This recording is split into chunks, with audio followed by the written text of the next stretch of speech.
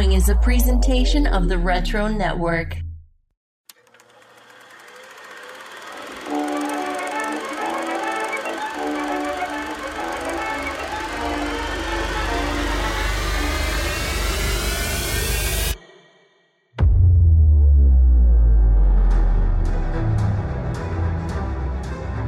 Strap in, movie fans. We're about to take you 30 years into the past to explore the biggest blockbuster hits of the 1990s. I'm Pete. And I'm Michael. And this is Box Office 30.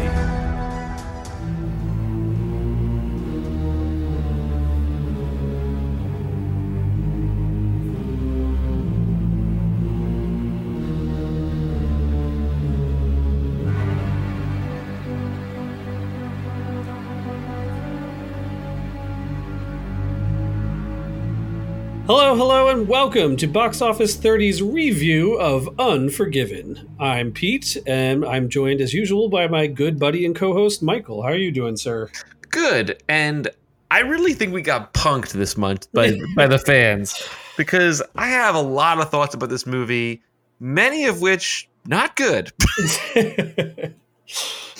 Yeah, I'm kind of torn on this movie. It's like, I ended up watching it. It ended up taking me days to watch it. Mm-hmm. And by the way, obviously this episode, we're sorry, it's dropping late. August has been a month.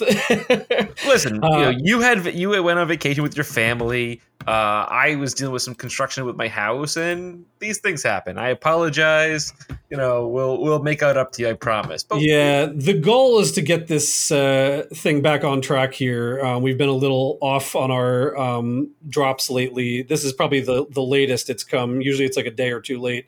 This is definitely a little bit longer. So we're going to try and get things back on track. But anyway, it took me a couple watchings to watch this film. And it's funny, despite... I had to text Mike the other day. He's like, "Oh, it's like a 9-hour movie." I wrote him, I'm like, "You're right. It was a 9-hour movie." Mm-hmm. And it's like one of these movies where despite its actual runtime, you feel like it's just like, oh, it's going and going and going. But in fairness for this review, and because I was sitting here a little bit this evening trying to get myself together to do some kind of proper review of this, I actually ended up watching it like 1.5 times because I went back and was trying to rewatch portions of it where I didn't understand how something had happened or thought I missed something or whatever. So I've seen chunks of the movie completely. I've seen the movie A to Z in several watchings, and then I've seen the movie Z to A in bits and pieces. Oh, wow.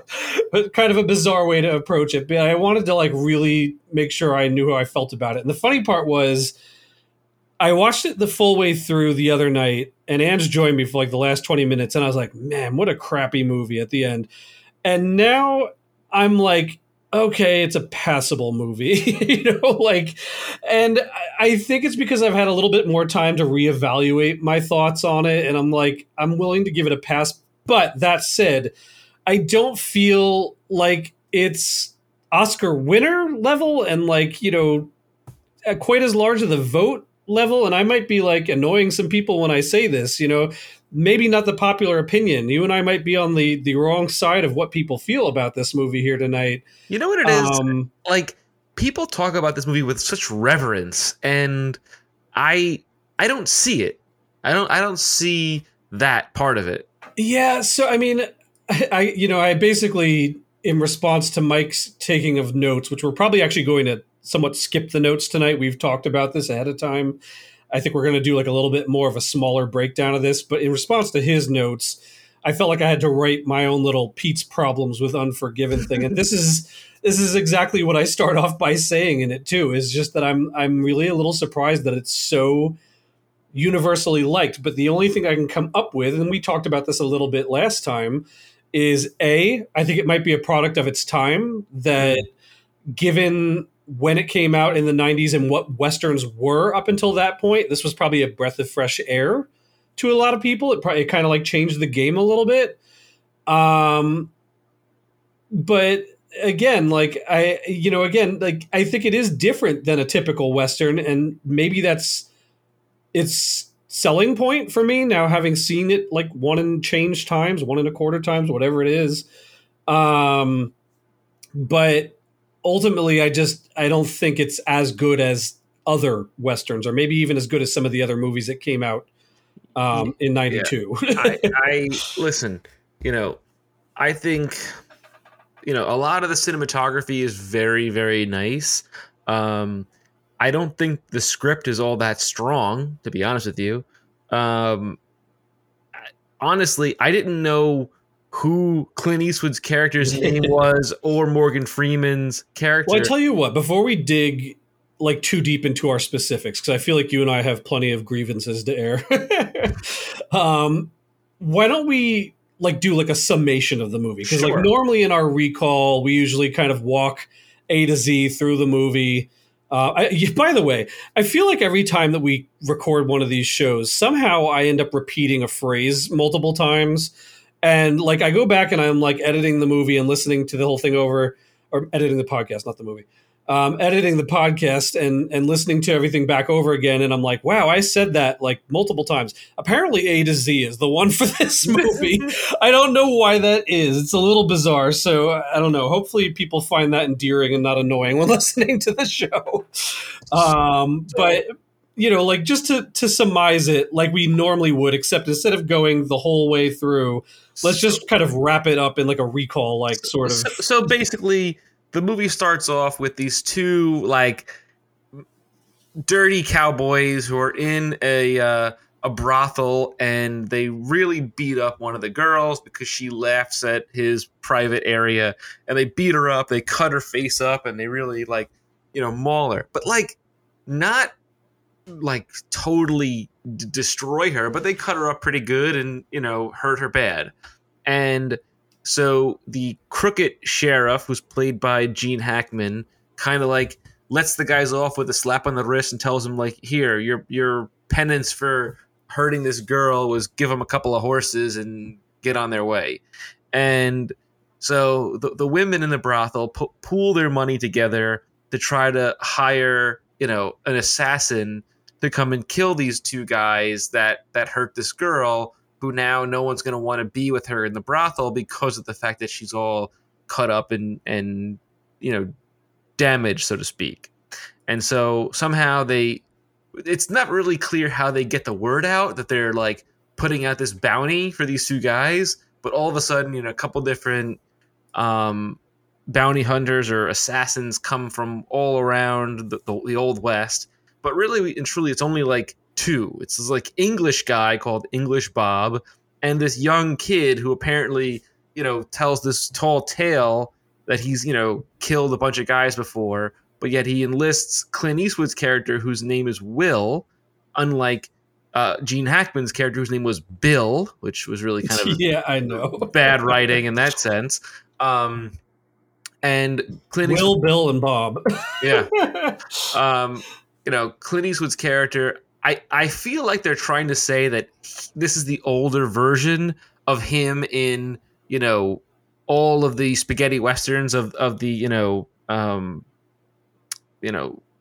good, the bad, and the ugly, and those kind of things. I think that they're trying to say this is the old man version of him, who he met some woman who we never meet, and she has died of some sort of virus, and he's raising their two young children, who's maybe like 10 and 8. The movie also starts off with this weird sort of scrolling text about the woman, and it also bookends the movie and ends the same way, about a woman that we never meet, we don't really care about, other than the fact that she's the reason why Clint Eastwood's character doesn't kill anybody anymore. And so, initially Clint Eastwood's character, which they try to play off that he's really old, even though he's got his like 10-year-old and 8-year-old kids. He can't get on his horse anymore. He can't fire a pistol anymore and hit the target. He can still shoot with a shotgun, but lo and behold, he's, rusty, if you will. So he then goes and finds his old partner, played by Morgan Freeman, who I already forgot his name in the movie. Ned, right, Ned. And then they want to go with this young kid who calls himself the Schofield Kid or something like that. And the bounty is like $1,000, and they want to split it 3 ways now. And there's underlying racism because, Morgan Freeman is black and the Schofield kid is white, but it kind of gets brushed away within 2 seconds and that's it. Now they set off to go to this town, which I don't remember what the name of the town was, but in the meantime, this English Bob shows up and he's like this real hotshot, assassin, and Gene Hackman's character basically beats the hell out of him, to the point where he's barely, alive, throws him in prison, and he's got a writer with him who's kind of writing this English Bob's, book about who he is, like this, legendary cowboy assassin, so to speak. And Gene Hackman sort of tells him that everything you've heard about English Bob is a lie. I was really there. This is what really happened. And they kill English Bob, and now this writer then begins to follow Gene Hackman's character, Little Bill, and he's writing about him. And eventually we finally, after a long span of time that nothing happens, essentially, Clint Eastwood's character, Morgan Freeman, and this Schofield kid, they find these cowboys somewhere in the middle of nowhere, and they start shooting with a rifle, and they kill one of them.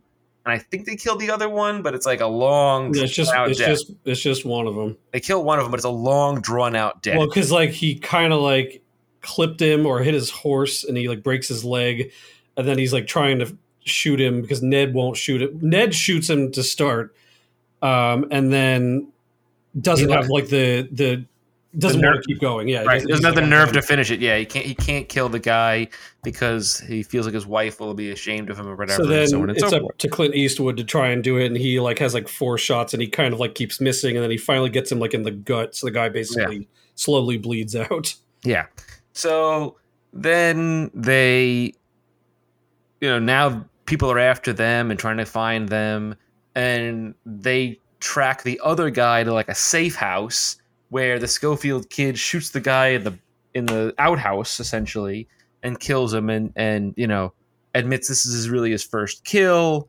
They get away from the bodyguards protecting this kid. At some point or another, they capture Ned because he's left the Clint Eastwood, the Schofield kid. They capture him, they kill him off screen, and they put his body in a coffin outside of the brothel. And you've seen that kind of trope in other Westerns in the past, and essentially when Clint Eastwood finds out, he gets pissed off, goes into town, and kills basically everybody. Part of which I skipped over is the fact that Clint Eastwood meets the girl that got cut up in the beginning of the movie, and there's this underlining romance with one another that never pays off, never pans out. Sort of, yeah. You'd think that she would go away with him and help him raise his kids at some point, but it never goes to that point. Yeah. So that's actually a pretty good summary. I got to tell you, it was making me itchy. Listening to it even back, I was just even the short version of you trying to do the recall version of it is too long. You know what I mean? Yeah. It's crazy. So to go off of that, because I think some of the stuff I wrote down will touch on that. I think that's a good summation of it. So let's go through some of these points, and we can kind of talk through some of the nitty gritty on some of this stuff. So first off, just to go right off that, even what I was just saying, one of the first things I wrote down is movies too long with a lot of unnecessary story and characters, really intense scenes followed by slow dragging sections. All right. So I feel like I put that point as number one because I feel like it just sums up this movie on a whole. And you sort of were mentioning some of this a little bit, already, which is just there's things that just don't make sense in this. There's characters that don't make sense in this, I was going to mention it later, but English Bob is just a completely pointless character. Pointless. And it's I think the other thing you sort of said that kind of is yes, I wanted to scream when you said it, is somehow that, like, first of all, like, all the prostitutes decide, like, oh, well, the sheriff's not going to punish these guys, so we have to. Let's get $1,000 together, which is insane money for the Old West. Insane money, yeah. Crazy insane money. And somehow they get the word out, like, to other people. And who shows up?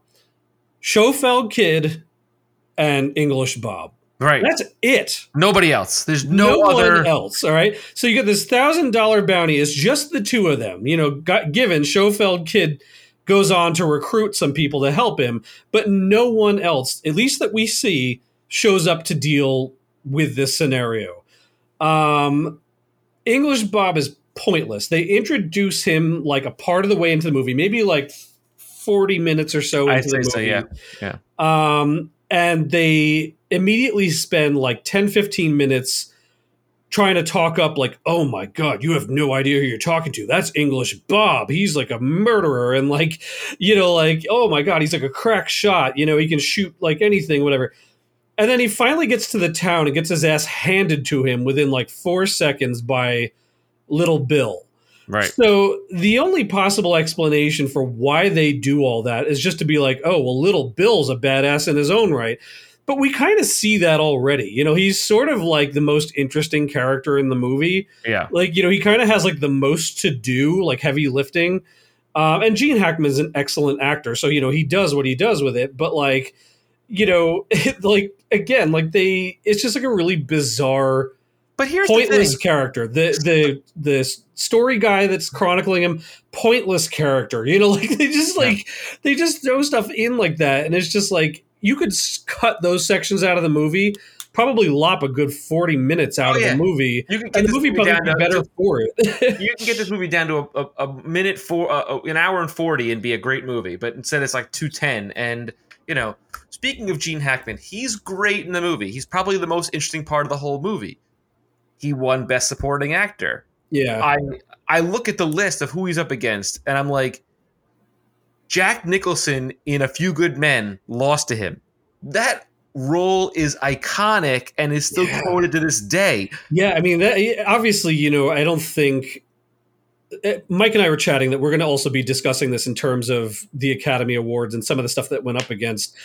But like, that's a really good one to kind of start off on, which is like, you know, which one of those two roles is more memorable down the road. And again, like the Oscars doesn't always get that sort of a thing right. Sometimes things go down in history a different way than the Oscars fall, which is fine. But yeah, I mean, think about those two roles. And again, like, I mean, so like I'll point out some of the stuff I was saying about like Little Bill. So again, Little Bill is a conundrum for me in this movie. And again, Gene Hackman, excellent actor, pulled off this character in as so much as you possibly can. But again, by and far the most interesting character in this movie. Yes. Not necessarily like the most well-written character, but most interesting. Yeah.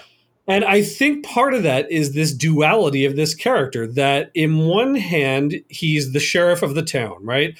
So you're expecting him to be kind of like the good guy, lawman sort of thing. And I even saw a little bit of an interview with Clint Eastwood where when he's like, when I was going through this screenplay, I kept saying to myself, I was like, you know, 3/4 of the way through the screenplay, and I'm like, who's the good guy in this movie? He's like, it's not my character. It's not a bunch of these characters. He's like, I was feeling like it was Little Bill. But Little Bill's not the good guy in this movie because immediately he dismisses two basically criminals, you know, just gives them like a pass. And then every other character that he crosses paths with in this movie, he either beats the hell out of, tortures or just outright kills. And especially when you take into, you know, like a character like Ned, you know, like basically he killed him for lying. Ned at this point has maybe shot a guy. I'm not sure if he shot the guy or the horse. I can't quite tell. No. And other than that, he killed him for lying. Okay, and being part of this group of guys that's going to kill. So he's just like throwing him up as like a warning, right? Right. So like he's a very hard-edged sheriff. And yet these two guys that show up in his town and cut up a woman in a place that's basically under his protection, he's like, yeah, you know, like pay the guy, not even them, pay the guy that like, you know, paid them to be there 2 horses to make up for, you know, not being able to use her as a prostitute anymore. Yeah. So like it's like a character that doesn't make any sense. Like he's not redeemable. Yeah, well, he's not. And it's like, there's a version of this character who's the more stereotypical sheriff that you see in these type of movies, who's like trying to be that hard-nosed sheriff who is willing to like bend the law in order to scare these people off, but just like murdering people who have not had a trial, you know what I mean? And then like letting people go who have committed a crime. It doesn't make sense. It doesn't add up. And, again, there's two versions of that. They either have this hard-edged version of him that's being miserable to everybody, good, bad, or indifferent in the town, or you have the good version of him who's like, all right, we need to lead a posse out immediately and stop these assassins before they kill these guys, or, something like that. And like, it just never materializes. You know what I mean? Like he should be the one posting a bond for somebody to hunt down these guys so they can put them under arrest versus, and again, like I realized that's stereotypical Western. So maybe they wanted to do something different, but his character makes no sense. You know what I mean? It just doesn't add up. So as far then as you're saying with like, Gene Hackman versus Jack Nicholson in A Few Good Men, you can't handle the truth. I mean, like, goodness gracious, has a lot more lifting to do in that character and is infinitely more memorable. So again, point to not Unforgiven on that front. Right. Now, do we want to continue on with these awards? Because I have a lot. Let's touch on them in a little bit. Like, let's go through the rest of the issues, because I feel like it's important to kind of continue to pull apart this thing so people get why we're saying we don't like it. Sure. So second point, and again, this is something that you mentioned in relation to Ned. My second biggest problem with this movie, way too much happens off screen for the stuff that happens for these characters before the movie and during the movie, right? Yeah. So point in case, we're told all manner of things about these characters, but we never see them. We're told that English Bob is a notorious badass, but we don't really see that, right? He shoots a couple of cans in the air, but he doesn't do anything when he gets to the town. Right. We're told that Will Money is like this, like to the point that they have like Basil exposition, like end of the movie, 20 minutes left to go.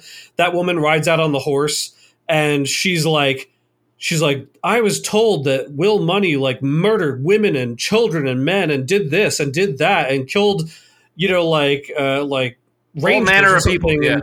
And then same thing in the beginning of the movie, like Schofield Kid says his Uncle Pete sent him there. Like, I'm like, how did this Schofield Kid even find this guy? This guy is in hiding in the middle of nowhere. Put that whole past life behind. He's like, my Uncle Pete knew where you lived and said that you're this notorious killer and you did this and that. Like, we're told repeatedly about all these things these characters did off screen. And what's crazy about this, Kid says he did all this stuff off screen. We're told Ned used to do all these things off screen, but we never see any of it, and it's infinitely aggravating. And on top of that, like you said, Schofield Kid found Will Money with no problem. I'm like, if he's done all this horrible things and he's this old man now, why has no one ever come after him in the past to try to kill him? And especially if he was that easy to find. Just you had to talk to Uncle Pete, apparently. Yeah. But again, like you mentioned, it starts with this opening shot with like a sunrise or a sunset, and this opening crawl,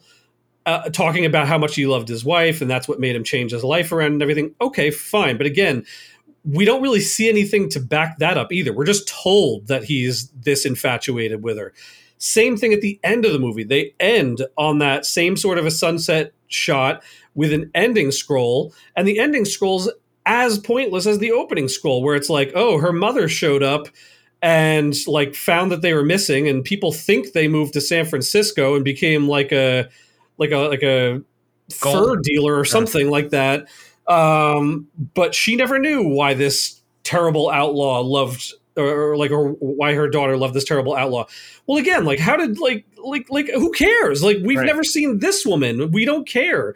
Let's see him retired at the end of the movie in San Francisco with the money he made off this thing. Or let's see a little shot beforehand of like this true love that they had and lost. I mean, like, it's just so bizarre. We're just like, it's just, they bang you over the head. And this is a plus hour movie. I think what was it told you? 2 hour 11, something like that. 210, yeah, 210. And yet in all that time, they don't like really give us on screen a reason to believe any of this stuff. We don't see that killer Will Money until the last 10 minutes of the movie. All we see until then is some old man with rickety bones who can't hit the side of a barn. You know what I mean? Can't get on his horse. It's like a running joke. Like it's just bizarre. It's like, you have this whole thing with that, and he's, trumped up to be this just like Terminator dude, and then you don't see that happen until that last 10 minutes of the movie, when all of a sudden everybody's got stormtrooper shooting. Nobody can hit him. All he does is squats down on a knee and he just kills everybody. In the place. You know what I mean? It's just like, well, wait, where did that come from then?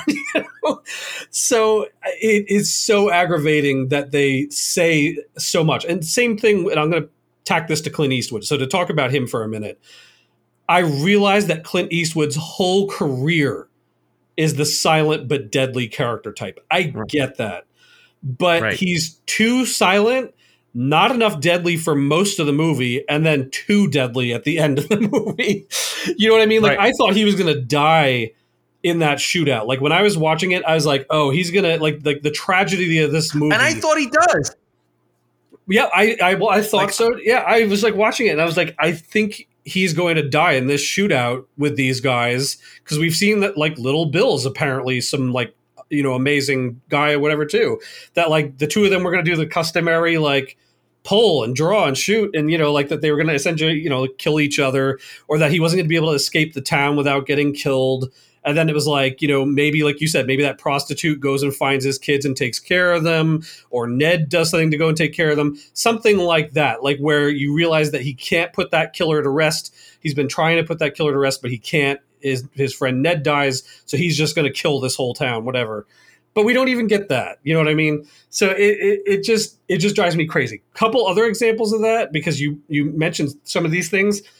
They find that first set of cowboys out of nowhere. It literally cuts from a scene of him talking with that prostitute to literally bang, cuts to these guys out on the range with roping cattle the next day, and then they're up in a cliff just killing them. Yeah.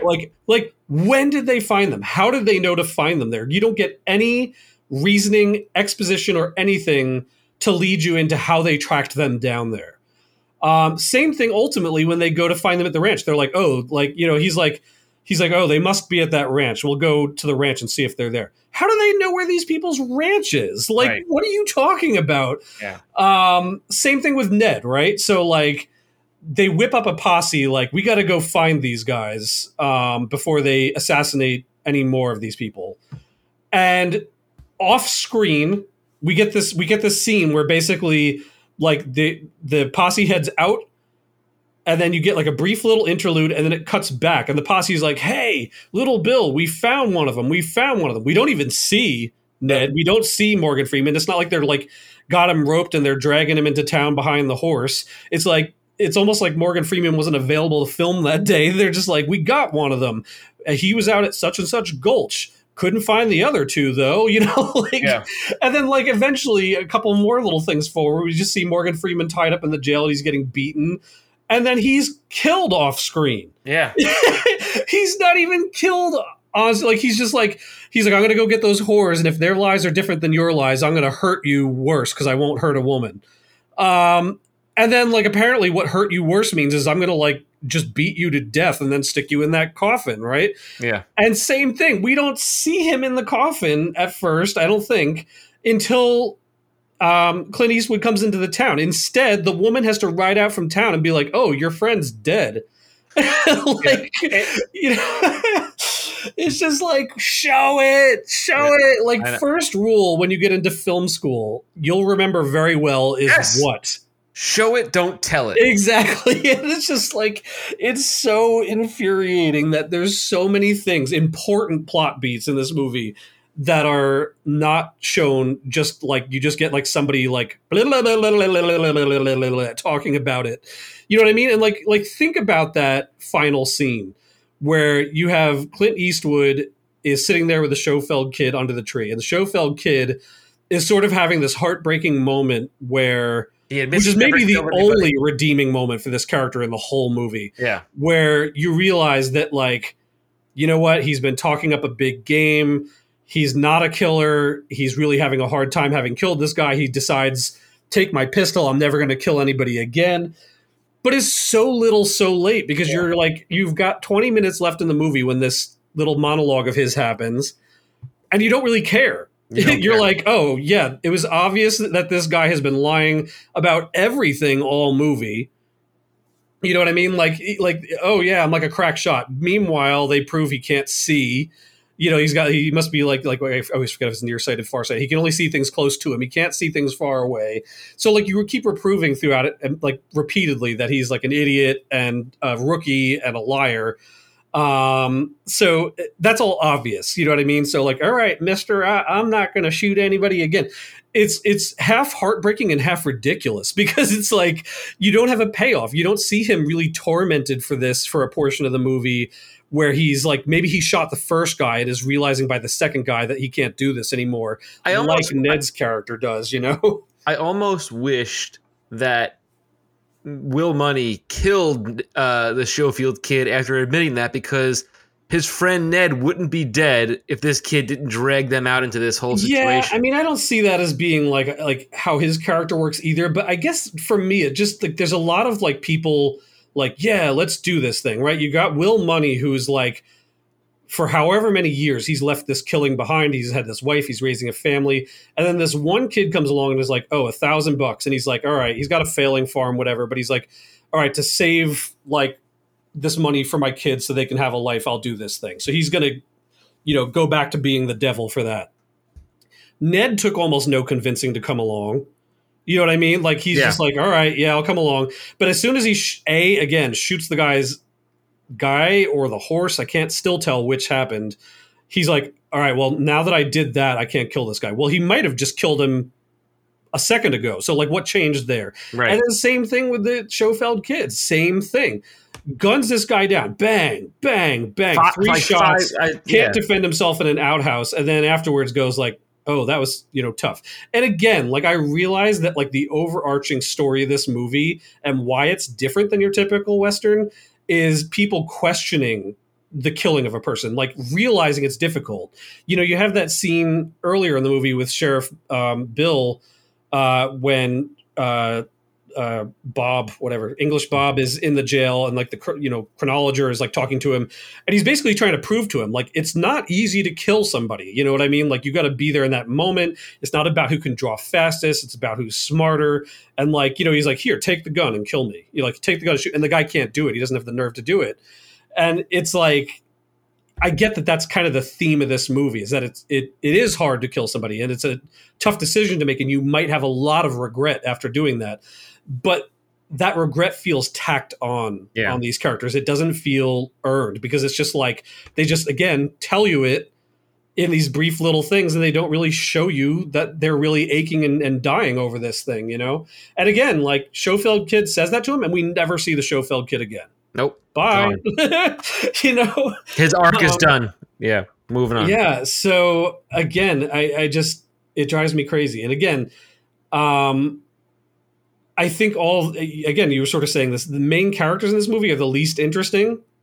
You know, like, if this is a movie where honestly, your main protagonist is supposed to be Will Money, like, he's probably the least interesting boring character in this film. You know, I would say that the prostitutes are the most interesting characters in the movie. Maybe. I mean, even them, like, it's like, okay, like, you know, they make this like interesting choice to like get some revenge for their friend, but like, what's the end result of that? They lose all this money that they've saved up, you know, to like presumably earn a better life for themselves. Instead of spending $1,000 to hire some people to kill these two guys, they could have given $1,000 for that girl to just take off and start a new life. Somewhere. You know, just like, take this money, run away tonight, and start over. I thought the same thing. You know, so it's like their motivations are completely lacking. Every scene that we see them in, they just have this outrage that this woman got cut up, and that they hope these guys are going to solve their problems for them.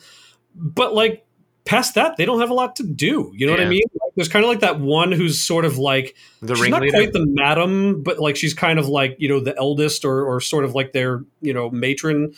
And, she has the most lines and sort of things to say. To your point, the one that did get cut up sort of, I don't think they start to form a relationship. She kind of basically comes to Will Money and is like, she's sort of seeing that he's like a little wishy-washy on everything. And she's like, oh, well, like, I could be with you. And he's like, I would. He's like, I like you. I would be with you instead of these other girls for reasons. I guess he's just trying to make her feel better about herself. But like, again, like even if they're trying to form a relationship there, they're trying to do that in like 2.5 minutes. They don't really expound on that even. You know what I mean? So I don't know, like those characters are completely confounding too, because their motivations make no sense. So, I mean, again, not to beat a dead horse here, I think there's a lot of issues with this. Hold on, time out. It sounded like you said beat a dead whore. So as not to beat a dead whore, to cut up a whore's face or anything like that. Thank you. Again, like I realize there's a lot of people that really like this movie. I feel like I can think of like several other good Westerns off the top of my head that I would rather watch than this. Wyatt Earp is better. Tombstone is better. That one with Leonardo DiCaprio and also Jackman. Magnificent Seven. I mean, like there's so many to choose from. It's not even funny. What was that one that they put out on Netflix a couple years ago? The Ballad of Buster Scruggs. Oh, yeah. It's like 5 or 6 or 7 little vignette sort of things. I loved the hell out of that. And I would recommend anybody go and watch it, regardless of if you're somebody who likes Westerns or not. It was just a really cool little thing that they put together. 310 to Yuma is a good movie. Yeah, I mean, there's a ton of stuff like this. And again, I think one of the reasons why folks are into this movie is it's very different than like the old, like, well, welcome to town, partner. Sort of, stereotypical kitschy Western that had been sort of the thing for so long. But I also don't know that it's a solid foundation for some of the stuff that still came after that were really solid Westerns. And again, I think there's also older Westerns that are more solid films. I just think there's too many things that are happening off screen in this, not enough interesting character development, characters that make no sense, too many characters. It's just a mess in my mind. Again, that being said, it's more watchable than some other stuff I've seen. So that's why I say it gets kind of like a pass fail. So what I wanted to do was go through its Oscar wins, right? It was nominated for 9 Oscars. I want to just talk about the ones that it won and why I think they got it wrong. And yeah, I mean, like let's like go through them and compare them to a few, and like really let's see like where it stands up to some versus maybe where it fails. I'm gonna start from the bottom up. So first one that it wins on my list here is Best Film Editing, and it's up against Basic Instinct, The Crying Game, A Few Good Men, and The Player. Please note, notably, Bram Stoker's Dracula is not on this. Malcolm X is not on this. Death Becomes Her is not on this list. Hoffa is not on this list. I think all of those movies were better edited than this film. Again, like it's like when you take into consideration, like, again, I think this movie, as far as the cinematography, editing sort of end of things, I can see where it maybe comes in because it's like a Western epic and it's full of beautiful shots, things like that, right? Well, we both agree that it's 30 minutes too long. Yeah, I mean, again, like think about, and again, we were talking about yesterday that we've seen better Westerns, or not yesterday, last time on the show, we've seen better Westerns. And you mentioned, City Slickers. I was thinking about it at the time, but I forgot to mention that what I was actually thinking about when I was saying that was Dances with Wolves. Yeah. And so like take a film like that as a kind of close to this comparison for what a Western can be. You know what I mean? And again, like editing's tough. You know what I mean? Like that's always a tough category to really call. I mean, Basic Instinct, Few Good Men. Few Good Men's a really damn intense movie. You know what I mean? And I think a lot of when you get a movie where there's a lot of intensity comes from editing. So when you have a movie like this that's a little bit more sweeping cinematography and things like that, like you can kind of let shots breathe a little bit. It's not like an apples to apples comparison to something like A Few Good Men. That being said, it's tough for me to say that like a movie is like best editing when it's like that. So I would, again, in my mind, out of this bunch, probably give it to A Few Good Men. Agreed. So now we already covered Best Supporting Actor with Gene Hackman. The next one up is Best Director of Clint Eastwood. He's up against Neil Jordan from The Crying Game, James Ivory of Howard's End, Robert Altman for The Player, Martin Brest for Scent of a Woman. Notably not on this list is Spike Lee for Malcolm X. I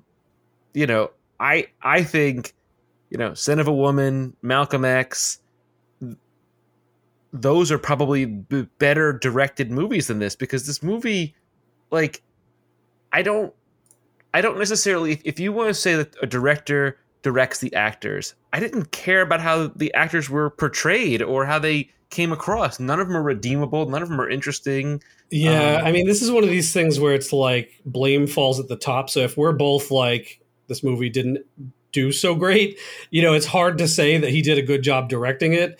I mean, there's, as far as like a Western goes, I think, him having learned from Sergio Leone and things like that, I think there's elements of this that are really cool. I think the cinematography on this movie is stunning. But to your point, like, I think they get some good performances out of this. Like I said, I think Gene Hackman's performance is good out of this. I think there's moments where, like, the Schofield kid shows up with a performance, or Clint Eastwood in that, again, that last 10 minutes shows up with a serious performance. It's hard to like give yourself credit for directing yourself, I feel like. But the rest of it's kind of flimsy. So like for me out of this list, Scent of a Woman is where I would land, I think. But I mean, and just for argument's sake, of movies that Clint Eastwood directed that I think are better than this, and most of them, Mystic River, $1 Million Baby. Yeah, $1 Million Baby for sure. For sure. Gran Torino. Yep. Those are fantastic movies that are directed incredibly. Even A Perfect World. Remember A Perfect World with Kevin Costner? That one I'm a little trying to remember which one it was. It's an incredible movie. Very depressing, but very good movie. Those are all, I think, better directed than this movie. And now I want to touch on Best Picture, and I want to spend a lot of time on this because it bothers me that this movie won Best Picture over The Crying Game, A Few Good Men, Howard's End, Scent of a Woman. Again, Malcolm X, completely not on this list. Bram Stoker's Dracula, not on this list. Where else? Encino Man, not on this list. How dare they? Another movie that came out this year that I love, A River Runs Through It, not on this list. That's a terrific film. And, I just don't see this as being the best picture of the year. There were so many better movies this year than this movie. Yeah. Which one would you give it to out of the batch? I mean, A Few Good Men is everyone is so good in that movie. It's so profound, that movie. I'm really torn between that and Scent of a Woman, and I feel like I'm leaning to Scent of a Woman. And again, both of those are infinitely memorable. And if I'm giving it to it, it's on like just the slightest, factor or whatever. The only reason why I could see you go Scent of a Woman, because the movie is so heavily carried by Al Pacino, whereas the ensemble cast of A Few Good Men, everybody is so good. I mean, Few Good Men is really good the whole way through, but I feel like the whole movie ultimately comes down to that, like, the courtroom. Yeah, that final courtroom scene. You know what I mean? Whereas I feel like Scent of a Woman is like, it's just a great movie throughout. You know what I mean? So I feel like that's kind of why I lean that way. But they're both phenomenal. Yeah. But again, both better than Unforgiven. Better than Unforgiven, yes. And listen, I don't mean to slight Clint Eastwood or Gene Hackman or Morgan Freeman or anybody, because they're all actors of a incredible ilk that you can't even put value on, but I just feel like they've all been in better movies than this, bar none. You know, it's a fine movie. I thought, even watching the trailer, I thought the trailer was more engrossing. You and I were into that trailer, yeah, and it's interesting because it's like, again, I think what's attractive about it is the cinematography, and they lead you into like, oh, this is what the story's going to be. All right, cool. But I think this is what gets me crazy, is that the trailer is a 2-minute version, right? It's like like 1% essentially of like what we finally like see in the actual proper movie. But it condenses all that down to that. And then when you get the actual movie, it's this very like long, really dragging, really slow sort of thing. And again, people that are listening to this might be saying like, listen, you just brought up Dances with Wolves, which is another really long, pretty, sometimes slow Western movie. But again, I feel like in that the characters in the story are much more compelling. Yeah. You know what I mean? You're invested in them. You want to see them succeed. You're torn apart when you see them die or lose, and it's just like, it really gets you. This one, I feel like there was no character that I was like, all right, like, why do I want to see Will Money succeed in this movie? Because he has kids that are obnoxious in the first like 2 minutes of the movie that we never see again, and he leaves them for weeks.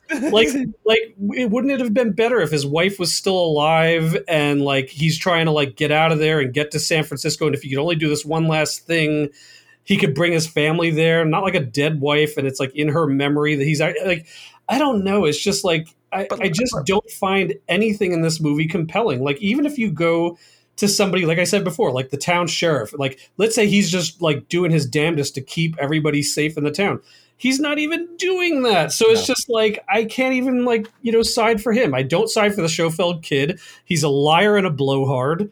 I can't side for the prostitute whose face got cut up, because at the end of this movie, the two guys that hurt her are dead, but she's still stuck with a life where she's not going to be able to get ahead. She's going to be like, I don't know what her life is now. Like, the guy that ran that bar and brothel is dead.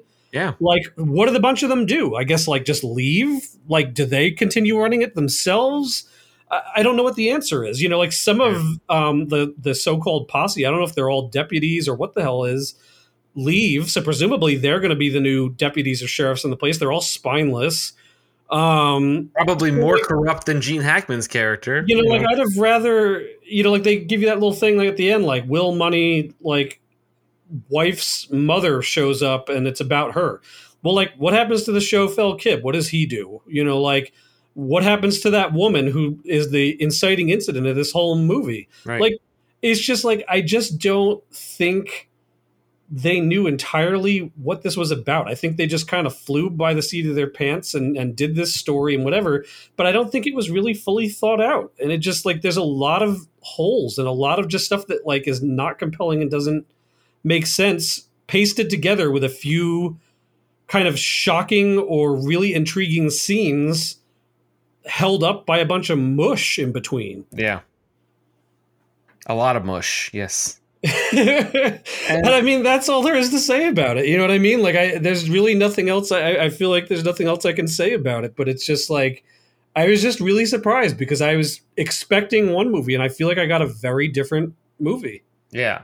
Like, I was excited to watch this movie after watching that trailer, and then getting into it, I was just like, this is not the movie that I expected. And, I just feel like cheated almost, because it could have been a great movie, but it's ultimately not. And that's the thing. I feel like if like they were able to take a second crack at this, that they could do something bigger and more different. I'm almost curious to go watch.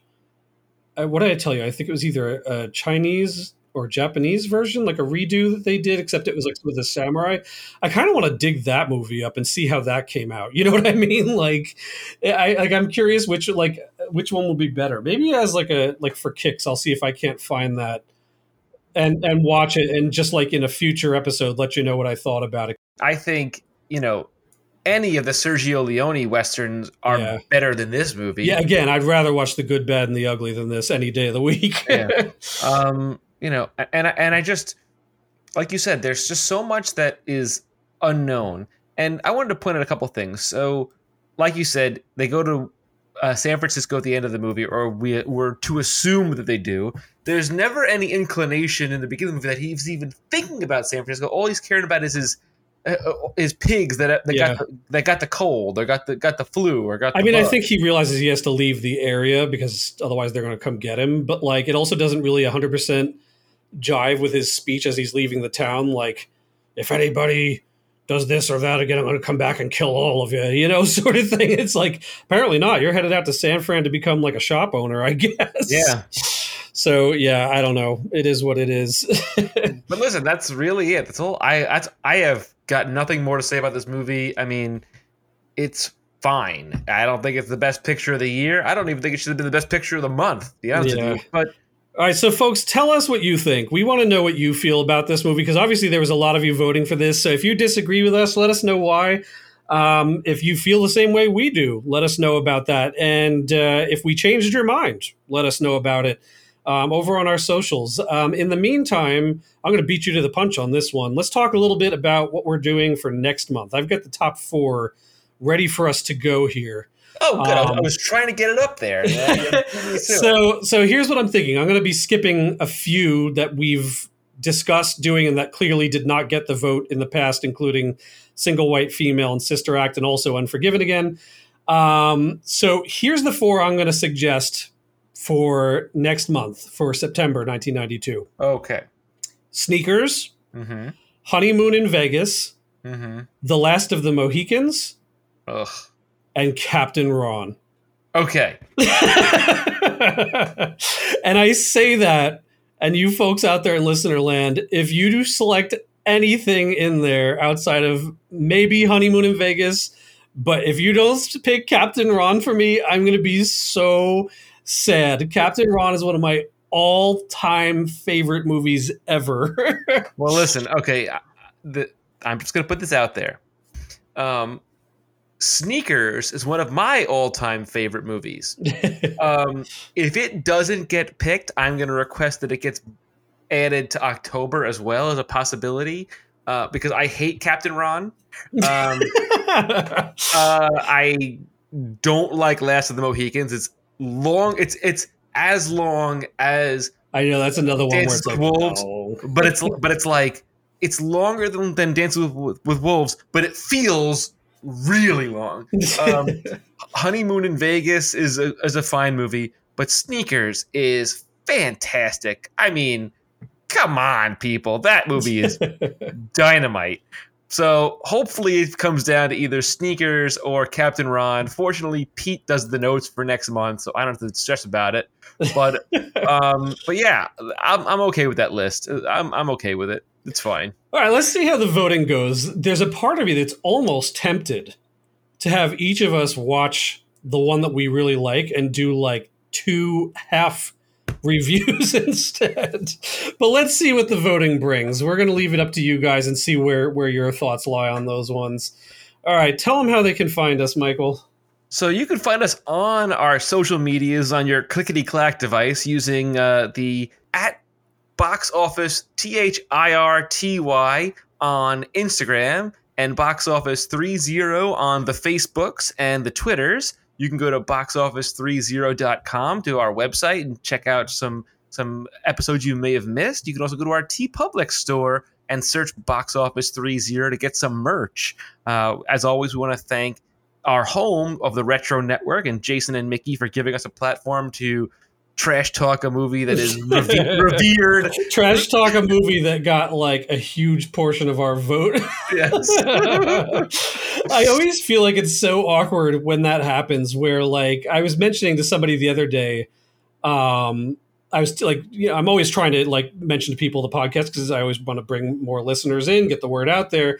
And they're like, well, what's your movie for this month? I said, oh, Unforgiven. They're like, oh, that's my favorite Western. And I'm like, cool. And then like I like saw the movie and I'm like, it's going to be disappointing if that's the first time they listen to this podcast. And I'm just like, what a crap movie. Yeah, I don't know, man. That was a weird way that it shook out because people are just have such reverence for this film, and I didn't get it. I didn't see it. Maybe I'm missing something, but I don't know. But yeah, 50% of our voters, which is 20 people last month, wanted us to do this movie. And I can't tell if it's because they thought we would hate it or love it. But either way, some people are going home unhappy after listening to this episode. I fully believe they did it so that they knew they would torture me for having to sit through the notes for 9 hours of this film. Just think, we could have been doing Three Ninjas right now, folks. Man, you guys really dropped the ball on that one. Really, really dropped the ball. Which is funny, though. Since you've mentioned Three Ninjas, I keep getting ads on social media for its apparent sequels that it has. There are several, apparently. Really? Yes, there's like 3 or 4 sequels. I don't know. Wow. But anyway, listen, that was our thoughts and feelings on Unforgiven and its aforementioned awards and so on and so forth. But listen, thank you as always for listening and checking us out and chatting with us on social media. And we'll see you next month, everybody. Bye, friends. I got nothing. If you don't come back, I'll go find you and I'll wipe you all out. I'll shoot you all right in the chase door. Yeah, what he said.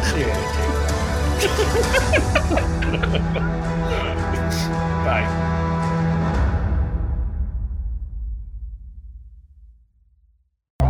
This has been a presentation of the Retro Network.